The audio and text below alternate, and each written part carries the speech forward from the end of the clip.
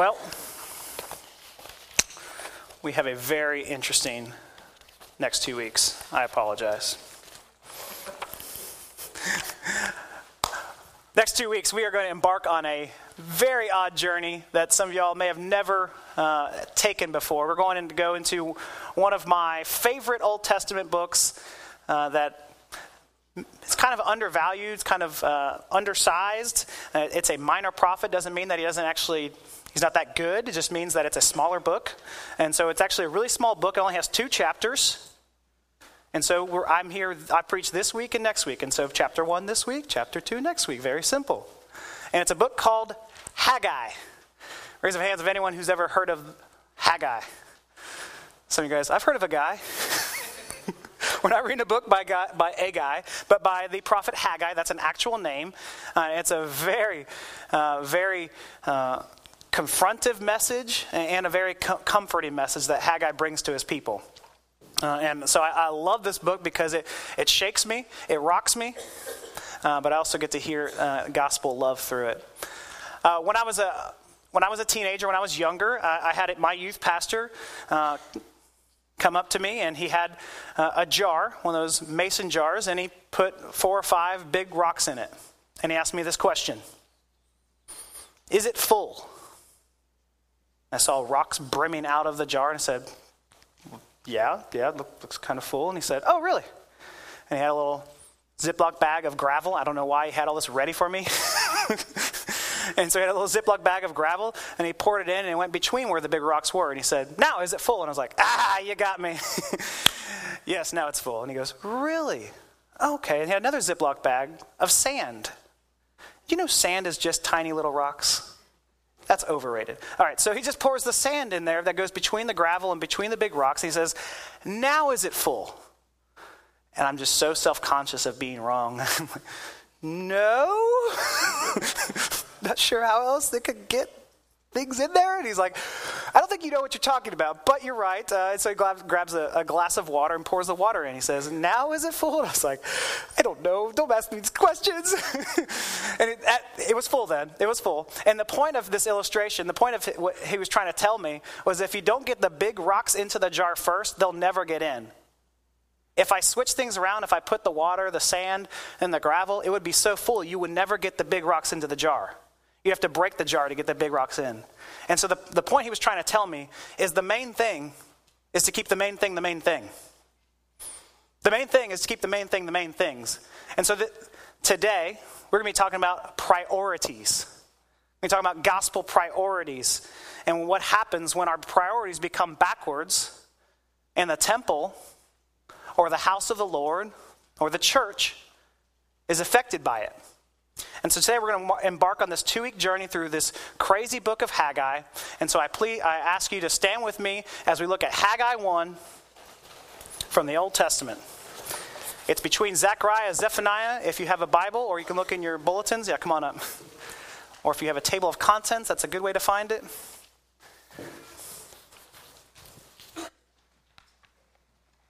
Haggai chapter 1.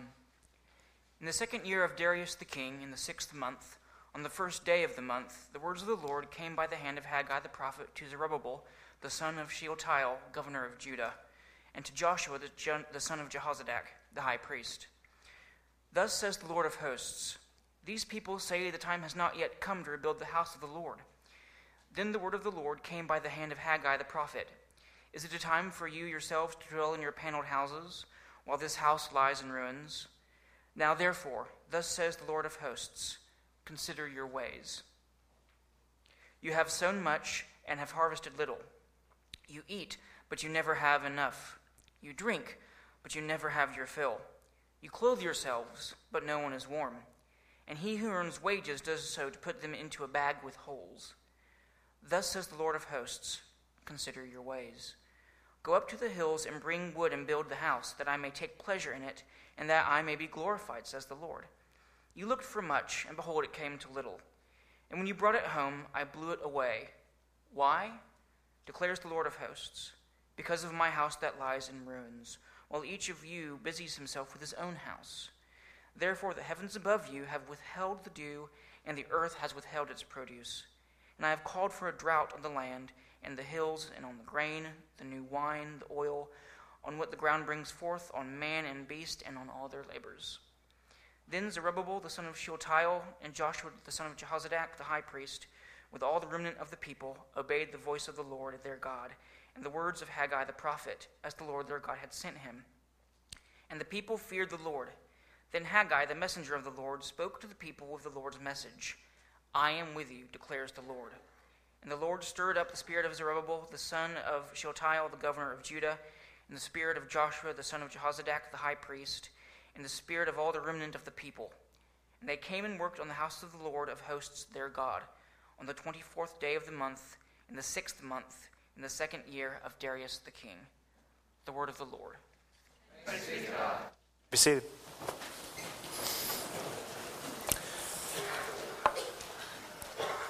Oh, Father, we ask that you would clear out our ears this morning, till our hearts, ready our minds to hear from you. We know your word is living and active and sharper than any double-edged sword, and so we ask that you would use this word, you would use this sword to cut through the clutter of life, and that we may actually hear from you this morning. And pray this in Jesus' heavenly name. Amen. Well, today we are going to be looking at God's house in its threefold state. We're going to be looking at, and I like to do this so it's a little easier to remember. We are going to look at God's house as the deserted house, as the desolate house, and the delivered house. I know it sounds cheesy, but sometimes that helps. And we're going to look at the deserted house, the desolate house, then finally the delivered house. And so look at the deserted house here. Look with me at verse 1. In the 2nd year of King Darius, on the 1st day of the 6th month, the word of the Lord came through the prophet Haggai to Zerubbabel, son of Shealtiel, governor of Judah, and to Joshua, son of Jehozadak, the high priest.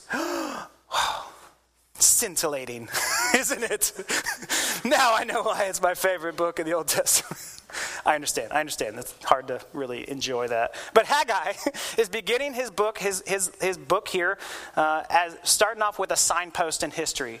He's putting up a signpost to help us know when are we, what's going on. And so he says, in the 2nd year of King Darius. And you may say, well, that doesn't mean anything for me. But it's as if someone says, well, during the Clinton administration, all of a sudden all these thoughts and memories come flooding through your head and saying, well, this happened then, this war was going on then. Or during the Reagan administration, and you start thinking, okay, that's what's going on. So he says, during the 2nd year of King Darius, what's going on? What has led up to this? What's the background? What's the warlike situation? And these are the questions we ought to be asking. And so the greatest king in all of Scripture is probably our best signpost to figure out where we're at. The greatest king in all of Scripture is King David, and he reigned from 1010 BC to about 970 BC. And he's one of those great monumental signposts to say, that's where King David is, so I understand where other things are now. And so King David is 1010 to 970. Then after him came his son Solomon. He reigned for 40 years. And then after that, the kingdom fell apart. Literally. The kingdom fell apart. After Solomon, the kingdom was divided to the northern kingdom of Israel and the southern kingdom of Judah. And at the northern kingdom of Israel, they followed after evil king after evil king after evil king. And the southern kingdom of Judah wasn't much better. They had evil kings. They had a few good ones. They had Hezekiah and they had Josiah. But their kingdom too deteriorated as the people of Israel started to focus and put their energy and their love and their affections towards idols instead of Yahweh. They started worshiping other things and gods other than Yahweh. And so God handed them over. And he did it in this way that Judah was at war with the Assyrians this whole time. And while they were warring with the Assyrians, along came a spider in the name of Nebuchadnezzar and the Babylonians. And they overtook Judah. And when they overtook Judah in 586 BC, what they did was they burnt the whole city to the ground. They completely ravished it. They took their most prized possessions and burned them and broke them to the ground. And the most prized of all the possessions was the temple. Their temple. Burnt. Crushed. Rubble. and the people of Israel then exiled to Babylon. And God didn't take his hand off the rudder of the ship yet. He still spoke to them through the prophets of Ezekiel and Daniel. But just imagine with me, if you will. I know history sometimes for you, maybe for you this is boring. But if you put yourself into the shoe, realizing that these are real people going through this real event of being thrust out of their homes. Imagine yourself being ripped out of your home to be put into a foreign country, to be slaves for 49 years. That's a long time to be in slavery. For 49 years, one generation has passed, a new generation is coming.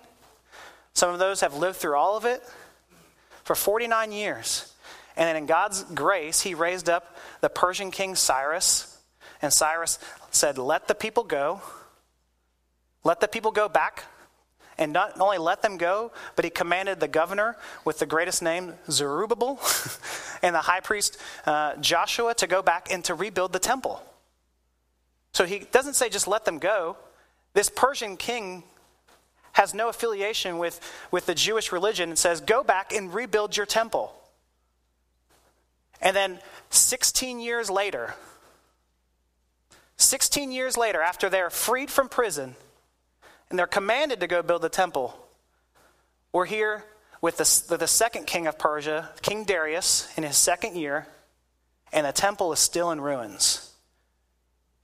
So they have this war-torn country. They've been taken to slavery. They come back, and they have 16 years, and the temple still isn't built. And that's where we're at now. Look with me in verse 2. This is what the Lord Almighty says. These people say, the time has not yet come to rebuild the Lord's house. Their answer, they're not saying we're not going to rebuild it. They just said, it's not time yet. I'm not ready, God. We know you asked us to do it, but it's not time. I mean, these people are coming back from being enslaved and trying to come back to rebuild their normal lives. They're trying to rebuild their homes and probably have an air of entitlement to them. Seems almost justifiably so to say, given what I've been through, I deserve something nice. Given the terrible life I've lived thus far, something good is coming to me. I'm due it. This is kind of what I like to call vacation syndrome. Some of you guys just recently been on vacation. We just went on vacation this past week to Galveston. Don't go. Not that our vacation was bad, but just the city of Galveston is the worst right now. The seaweed is all over the beaches and mosquitoes like everywhere, like a swarm. It's like a plague. I don't know what's going on. You hit them and there's blood everywhere. That's free. Just save yourself the trip. But on vacation, we all have the vacation syndrome. We're like, I've saved up and I've worked hard, and this week I'm going to relax. I am relaxing this week. I am due a good sunburn on the beach. I definitely deserve brownies and ice cream after every meal. Breakfast, lunch, and dinner. And if you question me, you say, I'm on vacation. And that's okay. You're right. You're on vacation. You deserve it. And it's vacation syndrome. We all have it. But we have the vacation syndrome of the soul. And so we bring it from vacation, we bring it to life. When we go to restaurants and someone doesn't bring us the chips right away, and you say, where are my chips? I'm due this. Don't they know how hard of a day I've had? I need my chips and salsa. And so we have the vacation syndrome of the soul. And we say, God, it's not time for you. I'm due something better. It's not time for you. It's time for me. And let me point out to you, let Haggai and God point out to you bluntly his response to that. With some gusto and some sarcasm. In verse 4, he says, is it time for you yourselves to be living in your paneled houses while this house remains a ruin? The word paneled there, the Hebrew word for paneled is only ever used one other time in the Bible. And it's in 1 Kings, and it's referring to Solomon's temple.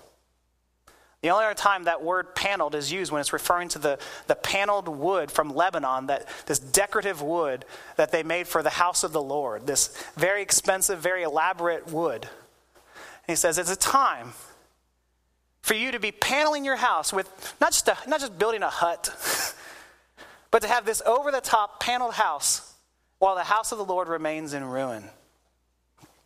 You can imagine the fire that's growing in Haggai and imagine the fire that's growing in the Lord and saying, I just disciplined you for this very reason.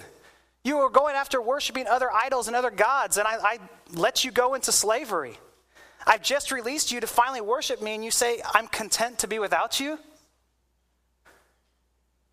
Now let me offer a qualifier before we move on. If you have a paneled house, if you have nice things in your house, God is not saying that you have a house of sin. That's not the thrust of this. Some of you have, side panels. That's not really that nice on the outside of the house. But he's not saying that if you have nice things, you have a house of sin or this is bad. That's not the thrust. He's trying to say the order in which you value these things makes a difference. The order in which you place those things makes a difference. The order in which you place those activities makes a difference. The order in which you place those people make a difference. And so we see that our priorities have become all out of whack. And the people of God have been redeemed. They've been let go. They've been freed for the sole purpose of building the temple. And what's the point of a temple? What's the point of the temple? Why is that such a big deal? The temple was God's way to show physically, through the slaughter of lambs and the blood, that the lines of communication were open again. That you could go and actually speak to God. They were redeemed so that they can go and actually be in a relationship with God. And so when they come, God speaks to them 16 years later and says, my house is still lying in ruins. What they're saying to God is, we need you not. I have all I need. What do I need you for?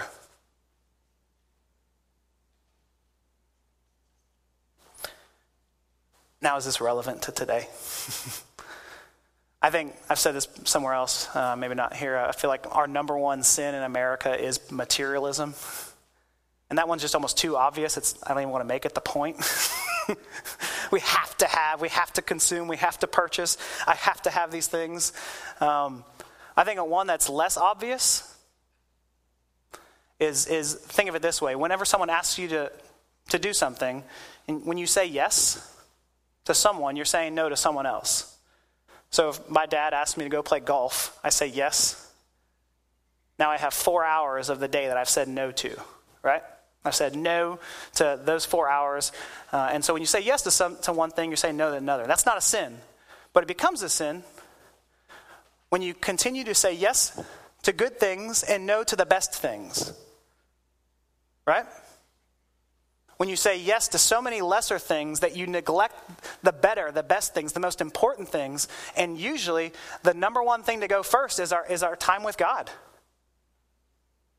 That's the first thing to go. I'm sorry, I can't make it. I've got so much to do, God.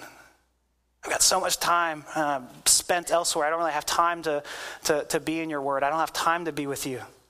Sometimes I feel like a yes man. You feel like that Jim Carrey movie, Yes Man. Someone asks you to do something, you say yes no matter what. Hey, you want to hang out? Yes, let's do it. Whatever. What do you want to do? Coffee? Golf? Frisbee? What is it? I feel like I need to have that marketing slogan from the 80s to say no to drugs. Just say no. Just say no. Just say no. Because when I'm saying yes to this, I'm saying no to this. I'm saying yes to this, I'm saying no to, usually the first thing to go is our time with God. And so we're already overcommitted. Usually our time is already overcommitted. We're already way too busy, and we say yes all the time. And we say, I have no room for God. And so we say, this is a sermon on priorities. And the question is, how can I fit God into my life? That's not really a question I want you to ask. Not how can I fit God into my life? But when you talk about priority, is how can I let God have priority over my life? How can he own it? Many times we want to say, can I love God and have the life that I want? Probably not. That's kind of the basics of Christianity. No one can serve two masters. And God comes to his people and says, is it time? And the people say, no, it's not time. And we do that all the time. We come up with millions of excuses. We do the same thing. And so we see that the house is deserted. We leave it alone. And it's about to get worse before it gets better. We've deserted the house of God, and now we see the desolate house of God. And this is what we see, the consequences for putting our heart's desire first is told here. Look with me at verse 5. Now this is what the Lord Almighty says, give careful thought to your ways. You have planted much, but harvested little. You eat, but never have enough. You drink, but never have your fill. You put on clothes, but are not warm. You earn wages, only to put them in a purse with holes in it. And he reiterates the same thing in verses 9 through 11. What we see here are the two consequences to not rebuild the temple. And the first is pretty simple in saying that you've planted, but the harvest is little. Even the land and sky know to withhold their bounty from you. That God is withholding these things from the earth, is holding these things from you. Though you are famished, your crops don't grow. But then secondly, he says, with the food that you do get, it doesn't satisfy. The rainwater that you get doesn't actually quench. The bags that you have for all of your money have holes in it, and it never seems to hold your money. Your clothes don't seem to warm you. Whenever I hear this, my first thought is of that old cartoon character, Elmer Fudd. You know, Elmer Fudd's got this plaid shirt, and he's got that shotgun, I believe, and a ridiculous hat, and he's chasing Daffy Duck around. And he's running after Daffy Duck, and he's always shooting this duck. Don't know why. He's always shooting this duck, and for some reason, whenever he shoots the duck is always holding a glass of water. Not sure why he's always drinking water. And then he shoots him, and there's like a spray of, 12 holes through Daffy Duck.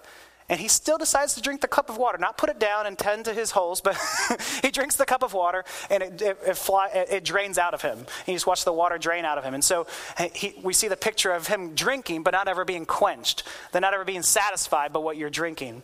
Now, that's kind of the funny example. I think a more modern, more up-to-date, more serious example is of Captain Barbossa from the first Pirates of the Caribbean movies. You seen that? I don't know how you haven't. Captain Barbossa, the main pirate, he and his other mates are cursed. They're cursed, and in a sense, they're like the Walking Dead. They're alive, but they're not alive. They can walk around, they can fight, they can eat, but they can never really be alive. And he describes his situation here as the Walking Dead, and he says, we're not among the living, and so we cannot die. But neither are we dead. And for too long I've been parched of thirst and unable to quench it. Too long I've been starving to death and haven't died. I feel nothing, not the wind on my face, nor the spray of the sea. This is what Haggai is talking about. When we mix up our gospel priorities, and we feel empty inside, and nothing seems to satisfy. We can consume, but nothing really stays in. We think this will make me happy, but this doesn't make me happy, and we see that meaning is fleeting. C.S. Lewis wrote a bunch on this, Odd Part of Nature. He called it first and second things, if you've read this. But he talks a lot about something as silly as loving your dog. And if you don't love dogs, you can insert cat or giraffe or whatever animal that you really love. Try to avoid giraffes because I've heard they're deadly, by the way. But insert dog if you love dogs. So I'm a dog lover. I love dogs. And so he says it's first and second things. If you put your dog, which is a second thing, and make it a first thing, you actually lose the love for that dog. You're not able to actually love that dog rightly and properly. He says, the woman who makes a dog the center of her life loses in the end not only her human usefulness and dignity, and we all know someone like that just is like the crazy cat lover, or has like 100 dogs, and you're like, how do you do that? And so she loses in her head not only her human usefulness and dignity, but even the proper pleasure of dog keeping.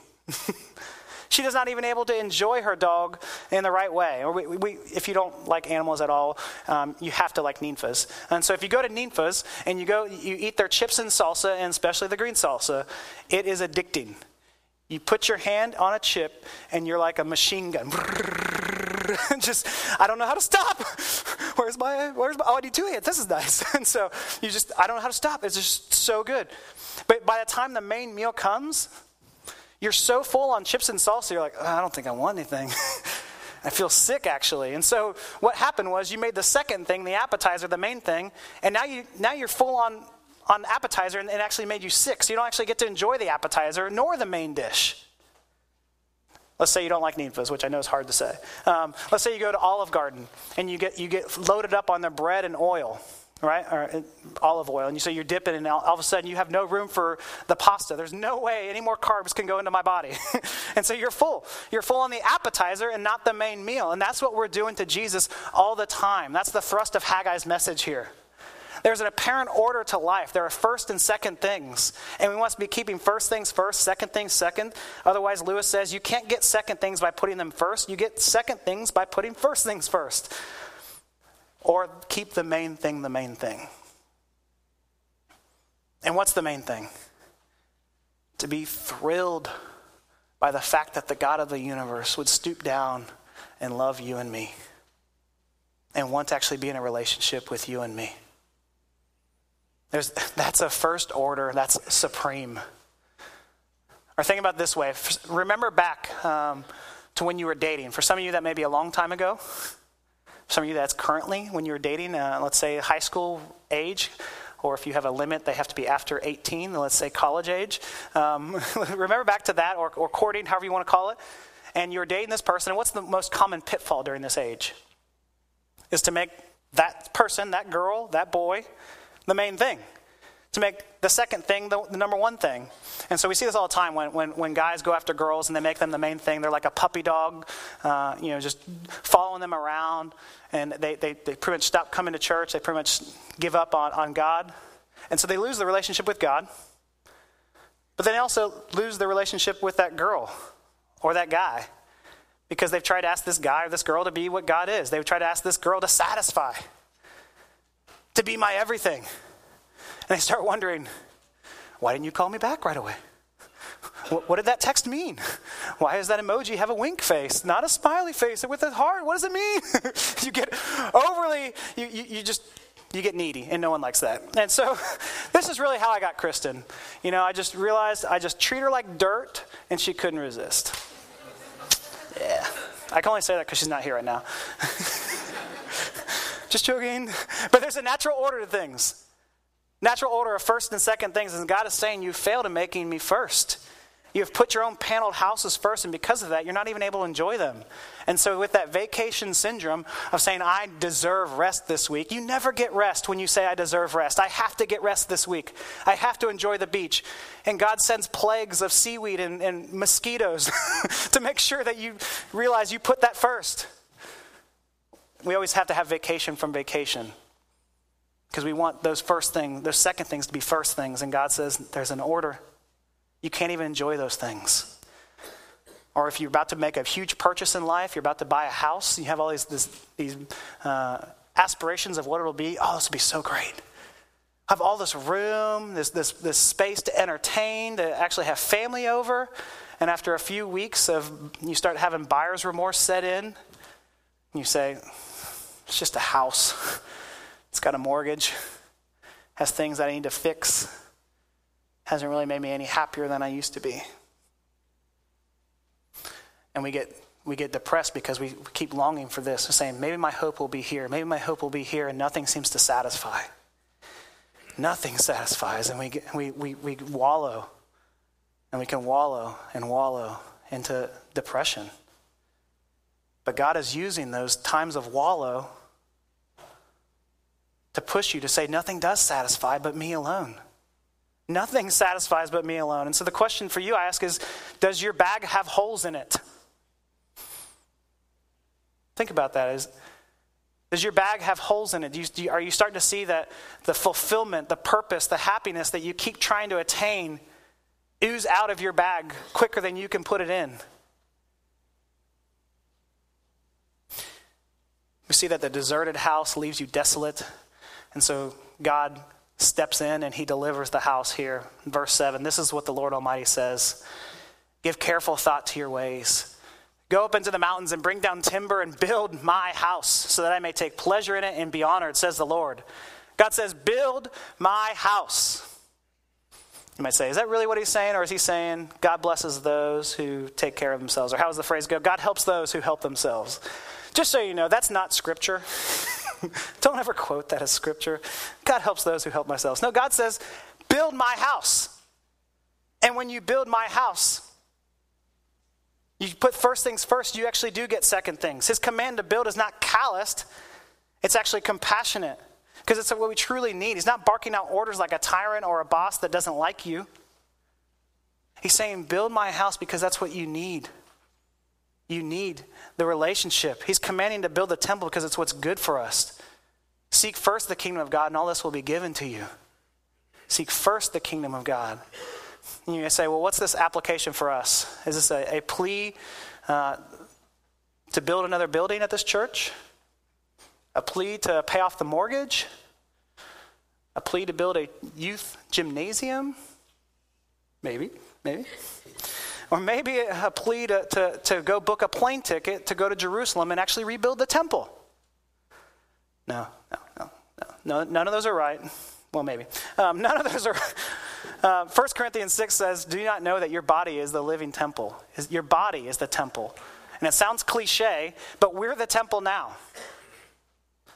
We're the temple now. The temple was where God resided. The temple is where God actually met with his people. And now the Holy Spirit being poured out in our hearts because of what Jesus has done.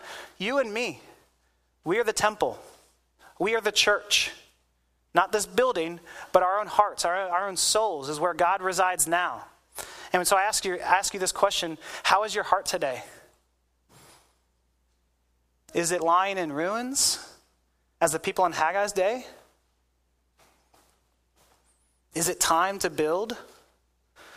I ask, how can I fit into my life? No. How can I let him take over my life? There's a pastor, theologian, writer, guy named Francis Chan, and he has this illustration. He says, imagine you're driving along, your life is like you're driving along the road. Just imagine you're in this, not any particular road, but your life is you're driving along the road, and as you go to school, that's a marker. As you get married, that's a marker. As you, whatever it is, have a kid, that's a marker. But as you're driving along the road, you see Jesus. And Jesus shares with you the gospel. He shares with you that you've been storing up wrath since day one, and that he's offered to take that wrath for you. And you become thrilled by that fact. And you say, this is amazing news. And you become a believer. Wherever that day is, that day may be today for you. That would be awesome. Praise God if that's true. That day may have been a long time ago for you. But wherever that day is, a lot of times what happens is we do get excited about Jesus and we say, that's great. And so we get out of our car and we go to the back and we open the trunk and we say, okay, get in, Jesus. I'm still driving the car. I'm still in control of my life. You're very useful. You're like a jack. If my car breaks down, I can use you as like a tool. And Francis Chan says, we call him Lord, but we really mean slave. Because we say, we're in control. We grip our hands along the steering wheel and say, we're the ones in charge of this life. I lead, I direct. You want to come along, Jesus? You want to add to my life? Of course, Jesus doesn't get in the trunk. Jesus is like having the remote control. He's actually steering your car even though you don't know it. Why am I going this direction? Is God my genie in the trunk?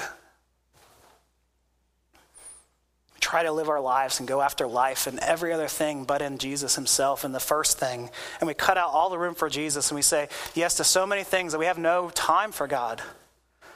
Augustine says, our hearts are restless until they rest in thee. As we're driving along, do we find out that our hearts are restless?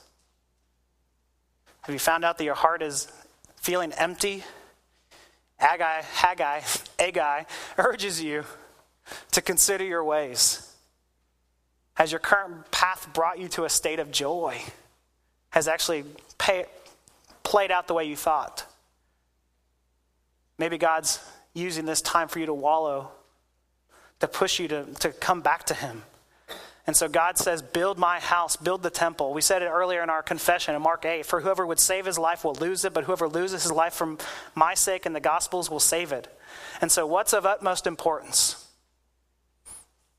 What rocks need to go in first? What rocks need to go into that jar first? And I think it's clear. It's our time with Jesus. Time to hear the good news. Time to hear that you're his daughter and you're his son and that you're loved and cherished. If I hear that, that'll change things. If I hear the promise that's given in verse 13, these 4 beautiful words, I am with you. The Emmanuel principle, that God is with us. If I hear those words, that I am with you, that'll change everything. And that comes to its climax when Christ actually incarnates himself and becomes with us, lives and dies for us. I am with you changes everything. I am with you reorients your life and reorients what you value.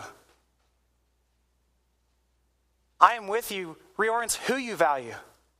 If I actually believe that I am, that Yahweh is actually with me, that'll change the life that I seek.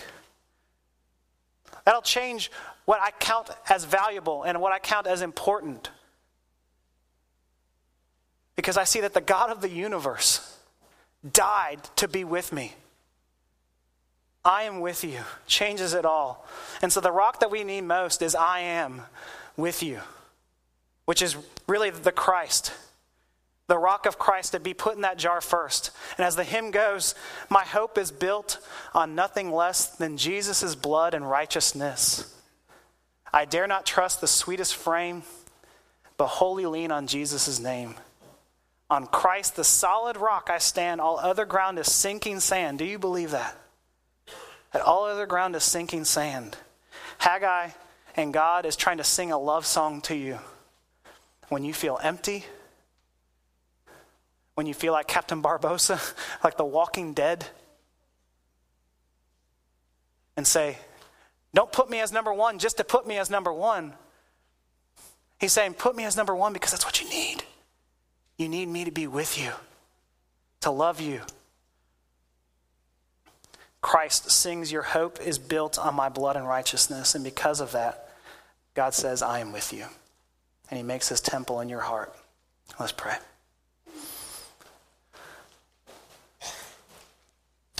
Yahweh, I am